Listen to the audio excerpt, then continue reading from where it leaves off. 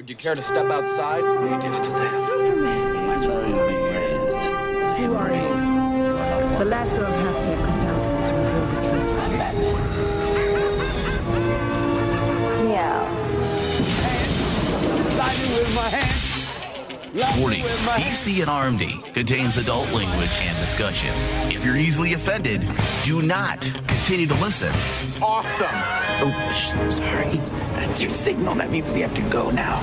All right. Hello. Welcome, everyone, to DC and RMD. You can find this podcast wherever you listen to podcasts. Just search DC and RMD. I'm Michael Flores, and this is the Superman and Lois edition.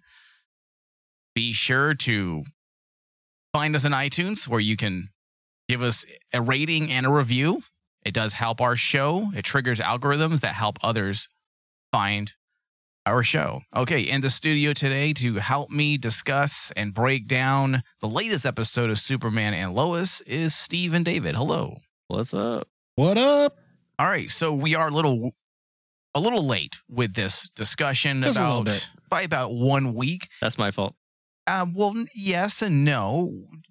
Steve, said go ahead and take care of what you got to do. But we decided when we were actually in the studio recording other things, we realized that this is one of those episodes that there was so much going on. It's probably, spoiler alert, probably the best episode of the season, in my opinion. And I didn't really want to have that discussion without Steve. It would feel incomplete. Well, especially since, Well, I appreciate that. he essentially, this episode, Steve, to me, became Nostradamus because he got what he wanted in the end. Yeah, I know. The moment Jonathan Kent showed up in that leather jacket, I'm like, Steve is probably really giddy right now. I was too. I literally, Nicole walked from the kitchen into the living room, like she was kind of walking back and forth because she didn't sit down and watch it with me. And he comes walking out, and I was like, "Ew!" And I was like clapping, and she stopped and looked at me. She's like, "Oh my god!" And I'm like, "Look, it's happening." She's all, "Did you just fangirl over this guy?" I was fangirling like crazy because I was seeing he even had the red pants. He had the red pants, and it was awesome. Yeah. It's cool because it looks like the Superman and Lois writers are still going to continue to have fun with that area of Superman history that we have always, as a group, felt was a bit underrated. Maybe the stories weren't that great, but the concepts and ideas post the death of Superman was ripe for the picking. Like, there were so many things they can do, which of course is the era known as the reign of the Supermen. And in this episode, we saw some of those elements come into play yet again. And the thing is, yes, a lot of people say, well, the writing of those stories back in the day weren't good, but all those concepts during that time became iconic to Superman. I mean, without that era of Superman, starting with the death of Superman and going into the reign of the Supermen, Funeral for a Friend, we wouldn't have like villains like Doomsday. We wouldn't have characters like Steel or Superboy, even in its current iteration. All those concepts started during that era where basically, and it's one of those things I always shake my head with some comic fans who say, oh, that was a terrible time for Superman. You wouldn't have the Superman we have today without that, because there were literally decades in there of just garbage, in my opinion, just straight garbage with a couple little things here and there. And it took Dan Jurgens and really editors that were willing to say, hey, let's just do something completely wild. Different. And it's weird too. Just taking a step back and seeing what the writers for the show is doing. Essentially, the writers of the show are doing exactly what the comic writers back then were doing. They're saying, hey, let's take a step back. Let's take some concepts and do them completely different, because essentially, especially with this particular episode, they're essentially doing the story of the reign of the Superman and Doomsday without Doomsday. Yeah. Well, this is something that a lot of people don't realize about Superman, because we haven't really had the opportunity to fully explore the history of Superman in any TV show or movie in this way. People are very familiar with the Bat family, and we've had so many chances and opportunities to see them on screen. But this is Superman's version of the Batman family. This is the Superman family. These are the characters that make up his stories. Yes. The bulk of his stories. And it's a sad thing that we never truly get to explore these other characters because we never really get very far in Superman movies, or the TV shows just kind of veer away from these things. Whereas Superman and Lois continues to go into this area because the writers are probably very much aware, like ourselves, that this is an area in Superman history that's very relevant to who Superman is today. And these are fresh faces that never actually get screen time. Even comic books neglect them a lot. Superboy, I want to say over the last 4 years or so, has definitely taken center stage in the comic books. Yes. I want to say like around, not Rebirth. Yeah, Rebirth. I want to say Rebirth is when he started taking center stage. But for the most part, we don't get Superboy either. So I liked that they're doing this. And I hope they continue to pick from that area in Superman's history. And if people can't tell, guys, I mean, obviously we like this episode a lot because it focused succinctly on the strength of last season. You know, for example, the Kent and Lang family and their interconnected paths wasn't as good as last season's flawless episode, which I gave a 100%, which was essentially that Superman and Lois origin story that we were given, only because Clark's Superman wasn't involved in this episode, but the writing style was similar and it was very good. Well, not only was it very good, we had an entire episode, almost an entire episode without Superman, without Clark. And yeah, you can say you missed him, but you really didn't miss him because there was so much going on to keep your focus and attention. Well, essentially what they did in this episode that I really enjoyed was they took one of the big concepts of that Dan Jurgens era about the reign of Superman and, you know, a world without Superman, what would happen? And in one episode, they did that where in the comics, it spanned I think 20 comics because Superman didn't come back for a while. Yeah, it was 19 or 21, somewhere around there. Yeah. You never, in one episode, they gave us a scope of okay, without Superman here, many superheroes apparently had to pick up the slack because, you know, you had the moments where, this accident's happening. Instead of Superman showing up, Steel showed up, which I thought was cool. Yeah. And we'll get into that shortly here. But before, I also want to say that those fucking writers, they made me care about Kyle. For the first time since this show started. I was waiting for this one. They actually made me like the guy and feel bad for him. Not only did the way they've written him into dealing with what it's like to be in the midst of a separation, if not a full-on divorce, and having a child there that genuinely cares for her dad, and even Lana, you know, she cares for him still, but it's not her problem. And she even said he's a grown ass man. He's a grown ass man. He needs to take care of himself. Yeah, but you know, his daughter still went there to both support dad, but also looked for some support from dad because of her breakup. So there was kind of like this father-daughter moment where they're sharing similar feelings. I honestly, I was amazed that they were able to take a character that legitimately all of us were saying is the most unlikable character since season 1. Kyle is the when we were just saying he's going to turn into a villain, kill him off, write him off, let him go off into the sunset. Who cares? No, he became very sympathetic. All right, so let's officially get into everything. The episode teaser doesn't waste much time. Superman crosses into the Bizarro universe and goes missing for 30 days. And that essentially serves as the foundation for the rest of the episode. Now, I do have a question.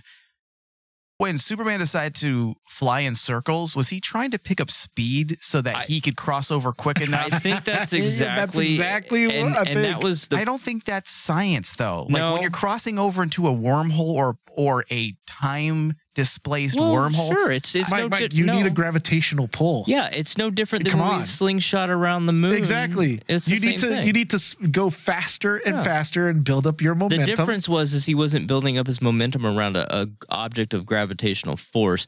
But I will say that was the first moment of the episode that I squealed like a little girl because I thought he was going to go back in time. Yes, that's what I was like thinking. I'm like, oh my god, Nicole saw me do it the first time. She's like, "What are you excited about?" I'm like, "He's going to go back in time. It's just like the Superman movie." It's like the Superman movie. And then I was like, "Oh wait, he just went in there and basically looks like he became Bizarro as he transferred through the wormhole." And I thought that was.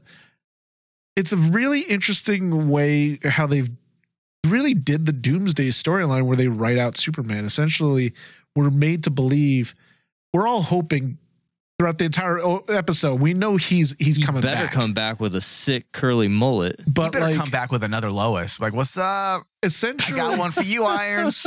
essentially, like that one moment felt like he was going to die. Legitimately, yeah, because he was doing something epic, what you would expect Superman sacrificing himself. Yeah. So the theme of this episode, I would say, appeared to be geared around the concept of broken homes.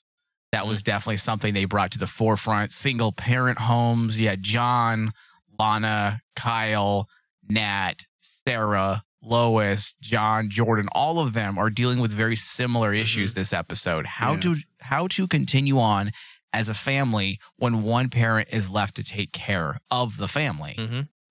So I like that aspect because that is something that we have been talking about pretty much since the beginning of the season. How are these stories going to actually come together and matter as a singular episode or a singular season, as opposed to one narrative going this way, one narrative going that way? Now, I still strongly believe that the overt narratives need to come back and align before the end of the season.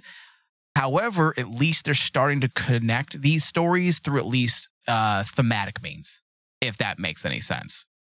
Which that does make me happy because at least they're not trying to write two separate TV shows in a single TV show. And to me, that's bad. Yeah. So as long as they do stuff like this, it keeps me happy and it keeps me not disgruntled and angry and where I want to come in and complain. So that's why I say this episode was one of the better episodes of the season, if not the best, because it was written very similar to the Superman origin story last season. It has a very similar style. Yeah, because especially it's the passing of time, Dave, and that's something we always talk about. We're not fans of flashbacks or flash forwards or skipping large chunks of time chronologically because it feels lazy. Oh, 9 months later, 3 years later. I'm just not a fan of that. But the way they did in this episode, they do it so carefully and they make sure that we understand what has transpired besides just time and where our characters are. It's a great way to cheat because then you don't have to worry about developing characters necessarily as delicately as you would if you were to see them every single episode. You establish them in the first 7 episodes, you flash forward 8 months later, and based on what they gave us prior, we understand where they are currently. We get it, and we don't need much filler in between. Well, the amazing thing too is normally in any flashbacks, what they show is the physical work of time moving forward, right? But here, especially there was one scene that I actually have typed down here that I'm going, this is how you show passage of time. There was a shot of Lois's bedside and Clark's glasses were just sitting there. And a dildo. Well, she's lonely. But it was red and blue at least. It was red and blue. But his glasses are sitting there and they do this long cut just to show us hey, he's not here right now. He's not here. And he hasn't been here for a while. You see, and that's how you do it. That's why it works. Because emotionally we understand what has transpired during that time. Yeah. It isn't just simply a time gap so they can move plot, so they can have plot progression. Kind of okay, for example, you know what? I'm not going to go there. It'll bring us down a negative route. I'm going to stay positive this episode. But yes, if you're going to move us past time in this way, make sure you allow us to understand what's going on with them emotionally. And we understand all the passing of time and what are the ramifications of that passing of time. Yeah, because like it's so cliche, and it's kind of, you know, disinteresting when all of a sudden you just see 3 months later. Yeah. Right. Instead, show us something that emotionally we can connect with, that we can understand also. Or show us what has happened in a very brief manner, what's happened in those 3 weeks. So there's 3 months. And you realize that they did it I have it here that they did it within like 5 minutes. Yeah. 5 minutes. Yeah. It only took them 5 minutes to show us 3 months had passed. Yeah. And what everybody was up and what to. everyone was up to. So we see John Irons and Nat as well progress a bit. Irons is finding his purpose, which makes him happy, so much so that Nat feels like he's forgetting their prior lives and her mother, Lois, from the other universe. And this makes for a further fleshing out of their personal lives, which I feel definitely was needed, and it worked well. Because, as we had said a couple episodes ago, Irons and or John and Nat have, I don't want to say they have been forgotten, but they have been put to the back burner just a bit. So to see Irons jump into that hero position and take essentially the mantle while Superman's gone, I feel like it really works to show that John is moving on, and then it creates an interesting dynamic between him and his daughter that allows us to understand a little bit more about her as well as a teenager and where she is currently psychologically. Well, one thing I want to ask you guys though about that, are we to assume that from the home movie scene, does John have some kind of amnesia or something from the fight with Bizarro? I didn't get that sense. Because like it was weird, because I'm like going, why does he need to be reminded of his memories of his is it because I think it's because he is Mike just said it, and he said it very directly. He's trying to move on, and I gotta say, this dynamic, while I agree, Mike, it was necessary, it needed to be there, it was the weakest element for me personally in the entire episode. How dare you? Because, and the reason is, she was giving him such a guilt trip over trying to move on. And kids don't understand that, dude. So I understand that, right? I understand that because of her age, we still don't know exactly, but I'm going to guess 16, 17-ish, right? Yeah. And she's still processing the trauma of losing her mom while still seeing a woman almost daily that looks like her mom. And that's got to be really hard. Married to the killer of her mom, too. Right. Which has got to be very hard. Yeah. And I don't know why I laugh like that, but it was kind of funny. Dark. Yeah. But he even comes out and says to her, you know, I'm trying to move on. I'm not forgetting your mother. I just can't live in that place of sorrow and sadness and anger and whatever. And that's right. From an emotional healing standpoint, he was spot on. And what pissed me off is that she didn't accept that. And then later in the episode, he completely did a 180 and was like, you were right. And I wanted to smack him and smack her and be like, no, she's not right. Like, you were right. No, listen, as an adult, I agree that the dude needs to move on. There's no benefit to pining after a woman who has died. Not to say he should forget about her. He obviously should remember her, but he also just can't sit in sorrow. Yeah. That's not healthy for anyone. But I also understand Natalie's standpoint, being a child from essentially, let's just call it what it is, a broken home. Her mother died in a very traumatic way, and yet her mother's also alive. She sees her almost every single day. And also Natalie feels alone. She can't even confide in a friend because of the secrecy of their lives. Fair enough. So let's pretend that make believe. I like this. Let's pretend that Lois is not a multiverse version of Lois, and let's pretend Lois is just a twin sister of her real mother. In that real world scenario, which I'm sure is played out thousands of times in human history, where a parent that's a twin dies and the child of that parent has to see the twin, it's going to happen. Yeah. So you know what Nat needs? A fucking therapist. Yeah. not being placated about her feelings. She needs to go to a therapist to work through that trauma. Oh, Listen, yeah. you're making so much sense right now. But if you were writing this TV show, there would be no TV show because you'd solve all the problems. Exactly. Immediately. I would But write her into a ditch. I agree with you though, Steve, that this was the weakest one because She's become my least favorite. Kyle just moved up a rung. Well, okay, don't get me wrong. She's not my favorite character by any means. And she might she's right there with Kyle for me. I just don't, Right now, I same don't here. completely understand her point yet. I almost feel like the show could have continued in the direction it was going without her. But we have her. She's here. And the way they're utilizing her, It works. I mean, it Don't get me works. wrong. Yeah. well, the thing is, I think for all of us, especially thinking about how we were talking in the first episode where they're going to take this character, we were all assuming that we would get like a sister brother dynamic with her, and We're not. and we're not.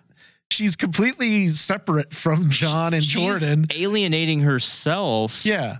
And what's really unfortunate about that is you almost for a minute there thought you might see a sisterly bond happening between her and John. No, Or her and Sarah. Her and Sarah. Wait, how could she have a sisterly moment with John? Because, well, he meant Jonathan. Yeah, Jonathan. No. See, I That would have thought been some freak stuff. A sister moment with John. Is he gonna tuck his penis and become a sister for her?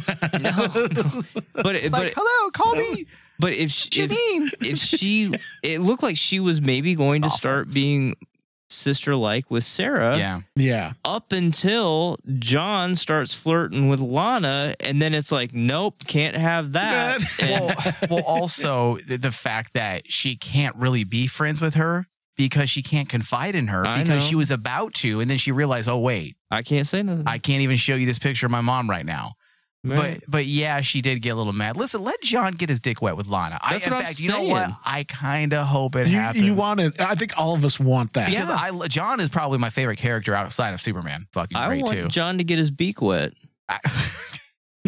But that would mean making money. So do you mean his dick wet or his beak wet? Both. Why not? Make some money and get laid? Yeah. A gangster life? Yeah.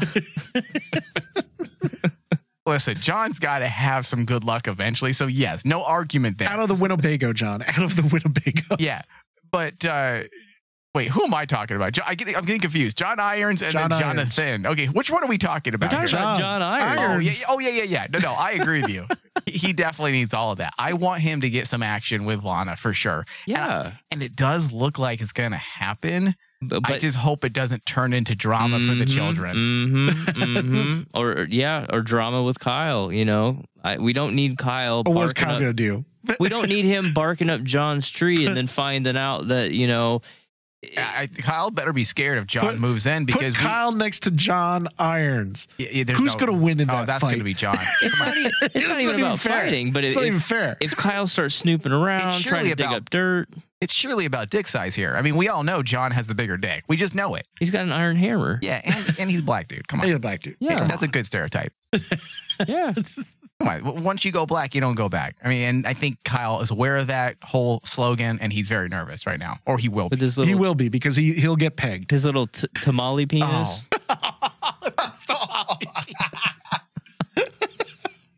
Oh my God, that's so fucked up. Well, he didn't have It a hog is. like John. We know that. Oh, all right. So the story with Sarah, Kyle, and Lana works perfectly in parallel with Nat's story as well. What's going on with them? There's that family connection. I'm not entirely on Team Lana after this episode. I know you guys mentioned that, you know, hey, you're an adult, Kyle, and you're standing by what Lana said. But when she tells Sarah he's an adult, he can take care of himself. Well, Lana, how about you throw yourself out of a house and go buy a new home? And then when your daughter wants to help you, Hey. if you remember that. Hey. So they made it a point to say that he's still supporting the family. Mike, was there a prenup? I don't know. Well, there you go. There you go. There you go, man. She's taken half. No matter what, she gets half. She gets half. He cheated on her. And you know what? She's moving on. She's Yeah. doing what John Irons was trying to do. She's moving on and she's focusing on her campaign and her career. And she won and she gets to celebrate that win. And she gets to have that big black dick in the end. Oh my God. That's the ultimate win. That's the ultimate win. I also feel like we're getting into our outlooks on life and family. I also feel like this isn't your way out of your family. Like, listen, he messed up. You're either going to forgive him or you're not. Let's not fuck around with him. Like, if you want to be over, then you need to say so long, Kyle. Well, yeah, I think she's drawing up the paperwork. Listen, if she does that, then game on, John Irons. Well, that's what I'm saying. She's not going to make a move on John anyways, because then that would make her no different than Kyle. So she's going to draw up the papers, maybe, and be a responsible adult, and file them with the courthouse, and then he's going to get served. and then he'll get sent a video. Yeah. Oh wow, yeah, cuckold him. Yeah. Okay, John. Now put on your steel suit and do me. Oh wow.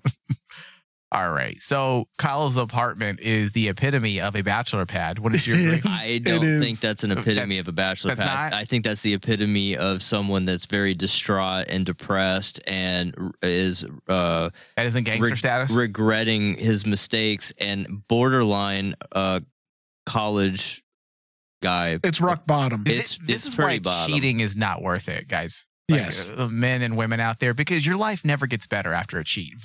I don't know. I've had a lot of. I'm not a cheater. I've just never been like that. I'm the type of guy that says, "Hey, listen, if I'm going to be in a relationship, then I'm going to be in a relationship, and if I'm not, then I'm not. Why am I going to fuck around? It's silly. There's no point in being in a relationship if you're going to fuck around."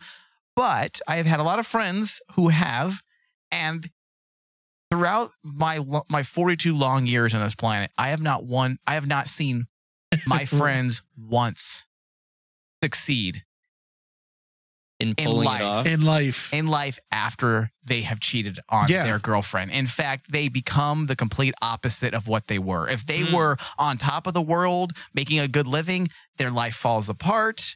They're not even with the woman they cheated on their significant other with. Wow. So they lose stuff. Yeah. They end up, and that's the thing. It's one of those many. Not worth it. It's one of the many mysteries is like, why do we keep thinking as humans out there, we can get away with it? In the end, you'll never get away with it. You can't. At the end, you're going to pay for it somehow. And plus, women are it might take time. They're like the eye of Sauron. They see everything. It might take time. But sooner or later, that skeleton will come out. No, I was going to say you just got to get a lawyer to pay off the hooker, but that came out. Came out. Yeah, you're right. Look, you still had to pay. You still had to pay. Yeah, no. There's always a an effect to the cause and effect. Yeah. Nothing is free. Nothing is free. Ass, gas, or cash. So you guys do not believe Lana's in the wrong at all in the way she's acting towards him? Really? You think it's fair? I think it's fair. I think it's fair because in this scenario, there is no right or wrong. What about there really isn't? There was wrong. He cheated. Yeah. Well, what I mean is how Lana's acting. How Lana's acting. There is no right or wrong with what she's acting. Because she's so was so focused on getting her campaign completed and hoping for a win, which she eventually got.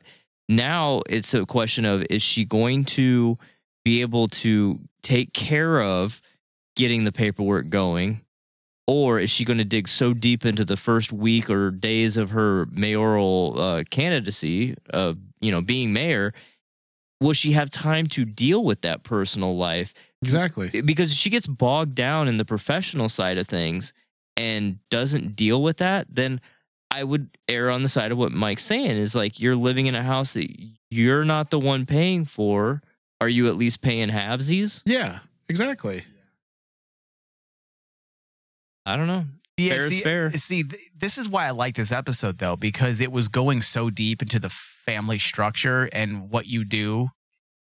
It's complicated shit. It is. And I do agree with what David said. There is no right and wrong in a scenario like this after the fact. Like, Kyle did what he did, and yes, based on our moral beliefs in the society, what he did was wrong. He made a commitment, blah, blah, blah, blah. But now I just have this strong reaction towards the way Lana acted because of how she's bringing her daughter into her callous behavior towards her husband. I think that is what bothered me. I think that's problematic. And notice that the younger daughter, yet again, is almost completely absent for a lot of the episode. I would be Does less. that make more sense now? Because that's my problem with it. It's no, not, I agree, yeah, Mike. it's just the kid aspect. Yeah, I agree. Yeah. I don't worry as much about Sarah, although Sarah is at like a very awkward and emotional time as a kid. She's got a decent head on her shoulders, even though we know she's had some mental health issues in the past. Yeah. I would be more concerned for the younger daughter. And that's the daughter that I keep saying gets kept being look what forgotten she said. about. Obviously, she doesn't even know what's going on yet because she said, "Isn't Daddy gonna come with us?" Maybe they just put her in the closet most I of the know. day. I'm like, where have you been, kid? They wheel her under the bed. Yeah, they Like- just open the door, go in here now, and then they shut it, and then she just stays in there. She has no clue about what's going on in her own family. She stays up in the attic. Yeah. She's like one of those stereotypical Flowers in the attic. Flowers in the attic. They just throw her a baby Ruth every once in a while. Every once in a man. while. That poor kid. So Lois's reaction to John's shitty girlfriend was priceless. I love Lois. Like everything she does to me, like for me, is just perfect. Everything she does in the show, I should say, Yeah. is perfect. Even her little eyebrow raise when Mhm. Jonathan's girlfriend walked into the house, Mhm. like Oh my god, dude. it was like instant. It went into mama mode, you Yeah. know? And also, oh, I should have known. Yeah. It's a girl. Yeah. It was priceless. You could almost see that if circumstances were slightly different, she would have lunged at her and been like, "You bitch." Well, and think about this. Also, John has been keeping this girl away from his mom and anything about his mom for 30 days. But he's been keeping that from Lois for 30 days. 30 days. So I'm shocked that Lois, as a mom, didn't strangle him. Well, she made a promise she probably shouldn't have made. You know, she said, hey, listen, she'll be fine. We're not going to do anything to her. Or to the person who gave you the drugs. We swear. She probably should have crossed, her fingers. Isn't that? Fingers, that's what moms do. Yeah.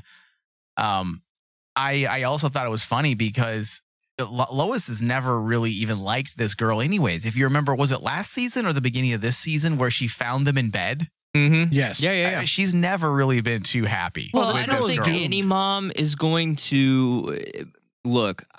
I think most of us have probably been in that same situation where mom finds you, and unless it's a girl that's been around a lot around the family, that girl's not going to get a pass. If it's just a girl that just suddenly was there, oh no, that's not good. And I had that happen. I had mom walk in, and nope, she never came over. She never ever came again. back- That came was back. Mm-hmm. That's what I said, man. I mean, this girl is doomed. Well, and it doesn't help that her physical appearance. She doesn't look like a trustworthy girl either. She looks doesn't. older than her age. Well, we know she's older than she's playing, right? But she looks older than her age, and she looks a little sassy and a little slutty and a little like, I shouldn't trust her. Yeah, well, that's the thing. I mean, remember in the last episode, we were like going, why is John going for this girl? She's probably the hottest piece of tail in the school. That he's probably had because he's in Smallville. Well, no, but he had the girl in Metropolis, so we don't know what she looked like because we never got to see her. True.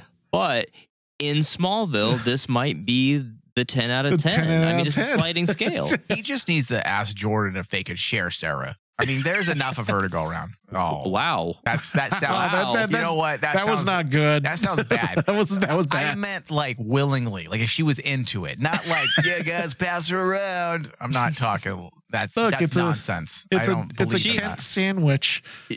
Oh God! This isn't Waterworld. She's the cream fill. This isn't Waterworld, and the crazy Irish guy wants a few minutes with the wee one. Okay. That's a deep cut. That wasn't deep one, but that was a good one. Paper. Give me some paper. Give me some paper. For the wee one. 5 minutes for the wee one. Wow. That's such a creepy scene, dude. All right. So Jordan did his duty. Dude, this was my favorite part of the whole episodes. All the Jordan stuff. It was way more convincing than I had expected it to be, because I know we had that moment last episode. Yes. And it worked. But there's still a part of me that's not really believing as of yet whether or not Jordan, this actor, can pull off the Superboy. And you know what? It worked just fine. Yeah. Again, in this episode. Especially when he stood up to his mom. Because his mom didn't want him to do this. Mom didn't trust it. And then for her to find out that her father's been training him was like the ultimate. We've been waiting for that moment to happen. Yes. And she was not thrilled. She was about not happy. And you know what he need? She's a logical person. She's a little emotional at the moment in this episode, but she gets it. I mean, toward the end, you can't have someone like this because it's more of a detriment to him. If he's not trained on how to use his powers and to control them, it's more dangerous to him than if she wants to look at it as he's going to put himself in danger. It's more dangerous if he's not trained. And he has to be able to control his emotions, which we've seen him already struggle with before. He needs to be able to control his powers because of his emotions, which again, we've seen that play out. So I think logically she had to connect the dots. Well, yeah, because especially in that moment, the thing I loved about that scene where her and her dad are arguing because they have to summon Jordan because he's the only one that can save him at this point, and she doesn't want to. It was legitimately like I was watching her play a mom not wanting to call her son in and toss him into the fire. But then as he's actually there and she's watching him do it, you see the mom basically come to realize that her son is not a child anymore. And this is what he should be doing. This is what he should be doing. Yeah. And dude, that scene where basically that shot happens and everything goes into slow-mo and Jordan just watches the thing. I'm like going, that was the moment where I'm like going, Jordan's starting to really become a superhero. Yeah, he was pulling off Speed Force style stuff. Like, truly. Yeah, I think that moment is what solidified it for me to like Jordan as Superboy, because there was just, I feel like whoever decided to go with this decision, it's a good call. Meaning there was also realization there, meaning when that bullet, was it a bullet? No, fire. When the heat vision came flying towards him and we had that moment where everything goes to slow motion and he looks at it, there was almost like something that hit him. Mm-hmm. Like suddenly he understood what it means to have this power. And that's why that moment worked so well for me. Yep. And you could see it in his eyes, his body language, everything just ramps up at that point. I have a power and I know how to use it, and now I have to use it. The big thing is I want to see the moment where he actually, quote unquote, takes flight, because most of the time he's been using super speed, and so he did a super jump. We haven't seen him fly yet. Well, that's where Dad's going to have to help, because Grandpa Lane is only going to get him so far, and it's going to be Clark that's going to have to show him how to fly. And honestly, I want to see Jordan don the armor by the end of the season, where we know that they have the Superman quote unquote armor that Jordan, because if he dons the Superman crest finally, I think that's how they should end the season. Towards the end, but I'm not sure yet about that. I wouldn't be against it, but I almost feel like they need to wait. You think he needs to get out of high school before he starts playing Superboy proper? I don't want them to rush it. That's all. Like maybe next season start introducing that. Because do you think that we'll have Clark come back? Yeah, I think we'll have Clark come back. I mean, what episode number is this, Mike? 8. I want to say number 9. 9. So we still got another 7. Yeah, 7, something like that. So there's still room for Superman to come back. Yeah, I think he has to come back, and I'm with Mike. There's still enough road here for them to work through. I don't think this season's only listing 10 episodes. Get the hell out. No way. It's only listing 10 episodes. No. So if they give stop me a second, I'm going to verify this. If they end the season with Clark still stuck in the Bizarro world, I could see them basically having Jordan don the. I don't know how we can do that though, because we've got so many loose ends to have him just be the cliffhanger, so to speak, of not being back. Here it is. So how many episodes are in Superman and Lois season 2? The official episode count for Superman and Lois season 2 has not yet been revealed by Warner Brothers or the CW, but it's expected to be somewhere between 13 and 15. 13 and 15. The first season was initially supposed to have 13 episodes, but the CW ordered 2 additional outings. So 4 to 6 episodes. I think we've got too many loose ends with other characters. That especially since we still don't know what Allie's that's what I was purpose is. Right, that's what I was going with this. We have to button up some of that, but to Mike's point, I think you could start off season 2 with Clark, or maybe through the rest of this season, if Clark comes back, starting to train from his perspective, train Jordan. I could be wrong, but every site is listing only 10 episodes for season 1. What? So I feel we had more episodes for season 1. we did. We had, I want to say 15 episodes last season. Oh, so they're listening for season 2. Yeah. What did I say? To season 1. Oh, I'm sorry. Season 2. Everything that I'm looking at, it says that it looks like there's only 10 episodes for season 2. Unless they have not released the complete episode order to the outlets yet. So they're only showing 10.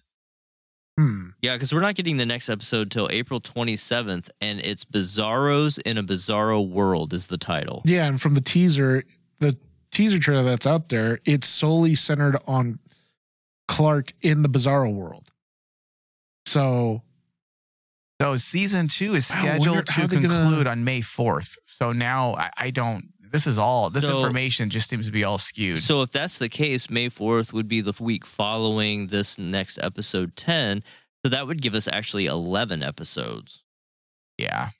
Oh, wow. That's interesting. I hope we get, I feel like we need at least 15 episodes this season in order for them to really make this story come together, because you have the Lana stuff. I'm okay with this season so far, but if they were to end it next episode, I feel like overall the season would be very lackluster. Yeah, you have Lana's electoral family drama coming pretty much wrapped up. It's now going to take another turn.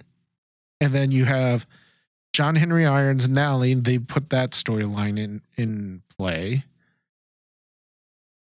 Yeah, you would think that basically they needed to at least have 13 episodes. Here we go. Season. Hold on. I just found season finale date has been announced. Damn cookies.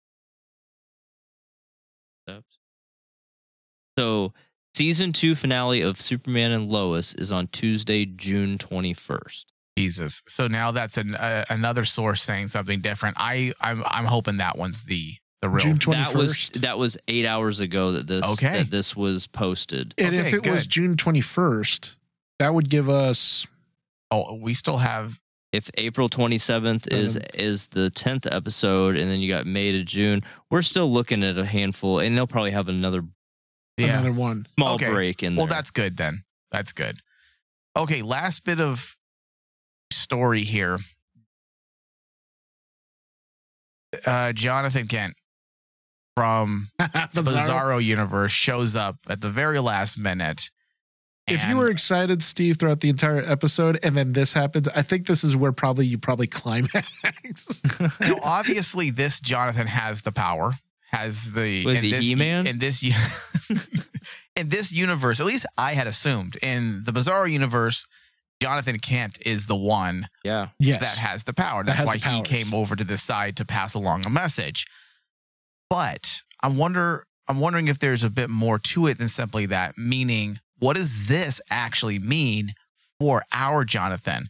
Because they haven't quite clarified the connection between the two individuals when one crosses over, how it affects them. We know that Superman was affected when Bizarro passed over. It gave them a slight headache. They saw some of their memories. But other than that, we haven't seen anyone else suffer from that except Jonathan. Yes. So are they trying to tell us that Jonathan might have some hidden abilities still? Maybe because that's the whole thing is the thing I was wrapping my head around is if this Jonathan from the Bizarro world has the powers and his powers manifested, that means that this Jonathan, our Jonathan in the Prime universe, has powers, but they're still dormant. That's what I'm saying, because I'm assuming if he feels it, I just assumed that was a super thing. Like you're sensing the other person because of their powers and it's being amplified. Or maybe it's not a super thing. Maybe it's just whatever, whoever crosses over. Yeah, you feel because of their genetic connection. Yeah, you shouldn't be here. There's a disturbance in the force. Yes, but they have explained to us now that this bizarro universe is just simply another world amongst the multiverse. And we have seen people cross over before and they weren't affected that way. Well, maybe he gets powers, or maybe, in that universe, Jonathan has the powers and Jordan doesn't. It could be like a complete flip-flop opposite. Yeah. Okay. Well, you know what? Let's get into our final thoughts and RMD score. Let's start with you, Dave.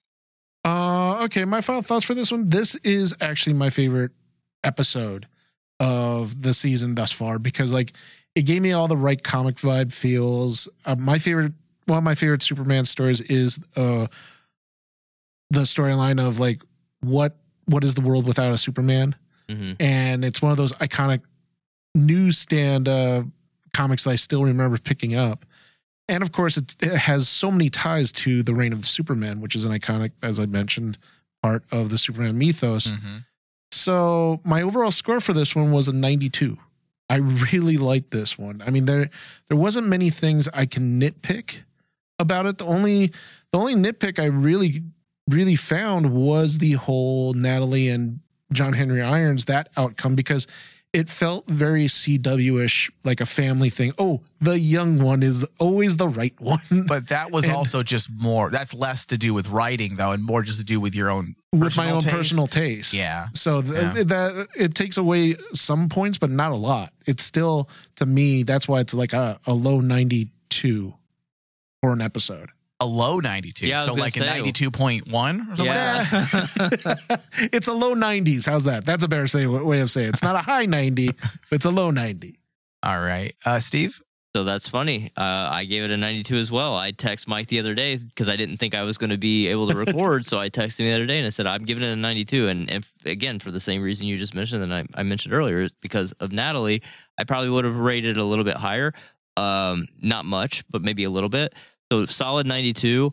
I just hope that this Jonathan that we just saw cross over, since Lois Prime doesn't want Jonathan Prime to get any of that Prime, I hope Bizarro Jonathan slides into her DMs. That'd be so funny. We're both douches, dude. Because I was like, I hope Jonathan from Bizarro Universe, I hope he bangs Jonathan's other girlfriend. Or fuck, how about he just bangs himself? Oh, you sexy motherfucker.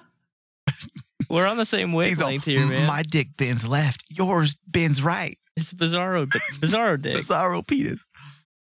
Okay, so this is funny. I'm at a 90% for RMD score. So we go 90, 91, 92. No, 92, 92, 90. Oh, you were 92? Yeah, 92, 92, 90. So I'm a 90. Okay, so I'm the black sheep here, but the episode was good. I enjoyed it. I do agree with you, David, that it is by far the best episode of this season. It's a very strong installment, and it feels more on par with the episodes from last season. Yes. It feels more focused. There's more intent. The parallels with the family dynamic and the connecting thematics, it all worked. This episode was written superbly. I love it.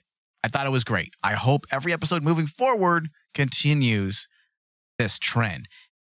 You know, the only thing that we didn't talk about that I'm hopeful for, because when they were going to deal with the drug situation when Lois and her dad were tied up, and the question was raised, who's funding this operation? Yes. Does anybody want to hypothesize? Oh, I automatically, I automatically just jumped right to the big gun right there. Yeah, me too. Lex. It's Lex. It's Lex. It's got to be Lex. I want to see Lex Luthor in this series. Not this season, maybe, but maybe in the next season, we finally get a storyline of Lex Luthor versus Clark. Just get ready for a lot of babies, because this seems like the biggest complaints surrounding Superman and Lois is its obvious disconnection from the Arrowverse. It's getting so toxic now surrounding the hashtag on Twitter that it's impossible not to see numerous comments every episode about the lack of connection and the disrespect they have for the You know what? Arrowverse. No. You know what? Fuck them babies. Because you know what? I'm going to throw this out there. As Stephen Amell just did an interview that said if he were to come back to the Arrowverse, whatever the hell that means, if he were to come back, he would want it to be way bloodier. Pal, you had how many seasons to come back and make it bloody? No. Get out of here. But All these also- whiny people, get out of here. Also, Mike, the people that are complaining, I think they're just upset because they look at a Superman series and they're like going, this is so well done. Yeah. Versus, Yep. I'm I sorry. hate to say it, Flash. I'm Flash sorry. is not good. And look what they're doing. They just announced, I want to say on Monday, they just announced the cancellation of Batwoman. Yes. Listen, I one of my friends I saw the post. He posted the cancellation on his Facebook, and all I did was post that Ray Liotta gif from Goodfellas where he's him laughing. Yeah, I saw that. That was funny. It's just it's a horrible show. I can't believe it even got as far as it did. And Supergirl was canceled last year. Yes. They're starting to cancel these shows because They suck. they're not good. They're not good. They're not good. And before before HBO Max became the home of DC officially, as they call it, they were able to get away with this because this was the only place really that you can get DC content. Yeah. Now they're no longer the only game in town, and now they're starting to worry. And that's why there's even rumors that Warner Brothers now wants to sell yeah. the CW. The They don't CW. want any part Yeah. of it. Cool. And if that happens, guess what happens to every DC show on the They CW? all go to HBO Max. And I guarantee you, HBO doesn't want the shittiness of most of the Arrowverse Yeah. on their channel, so they're going to be canceling them. Archive it. Archive it. Keep Superman and Lois going. Re-up Swamp Thing, goddammit. If there's any true connection I wish they would do, if any DC show right now, is probably Titans. I'd like to see Titans and Superman and Lois. Those Maybe. because they're strong. They're both really strong shows. But again, if you're whining about any of the Arrowverse being disconnected from this, exactly. go Go watch watch. Titans and then watch Superman and Lois again and see the quality between those two Quality between the shows compared to what you're whining about. Yeah, I don't understand that. Like a lot of the complaints were also about Supergirl and how the show Superman and Lois is the reason why Supergirl got canceled because people decide to watch that. No, that's not why. No, that's not why. Let's say it did. Let's say people quit watching Supergirl and started watching Superman. If Supergirl was an amazing show, they wouldn't have stopped watching it. They would have just added Superman and Lois to their watch list. Instead, they chose not to watch Supergirl when they realized, oh, is this high quality Superman stories? Oh, okay, let me watch this. High quality writing, high quality acting, high quality cinematography. Yeah, Exactly. Directing, everything about the show is leaps and bounds better than anything except for maybe season 1 and 2 of Arrow were pretty good, but they still weren't Lois, Superman and Lois. Yeah. Sorry, kids. Yeah, I just don't want. I know this. The reason why I even bring this up because I'm nervous about it still because the writers on the CW do have the tendency to listen to social media, and I'm afraid that if they keep seeing people bitch and moan and complain like they are doing on Twitter, that they're going to finally acquiesce and they're going to officially try to connect this to the Arrowverse. Don't do it. But more and more people, there was someone, I wish I saved the article. There was one person that did an entire article on why this is not part of the Arrowverse, and it made complete sense. And he says that people keep forgetting the Crisis crossover. And just because it's the same actors does not mean that these are the same characters from that crossover. Or exactly, they could be the same characters, but their lives drastically change because of Crisis. And they're no longer necessarily connected to those versions and the rapport or history they had with the Arrowverse. Yeah. The only thing that screws the pooch on all of it is Diggle having showed up. Yeah. And if we Diggle could and if you just think belong in this universe though too, another version of him, right? He could. But the thing is, if you look at critically too, the episodes that did poorly were the ones that had John Diggle in it. Yeah. Yeah. Well, here's what we need to see if they want to close the chapter on this debate and discussion, if they really want to do that, show me Jimmy Olsen in this universe. Yes.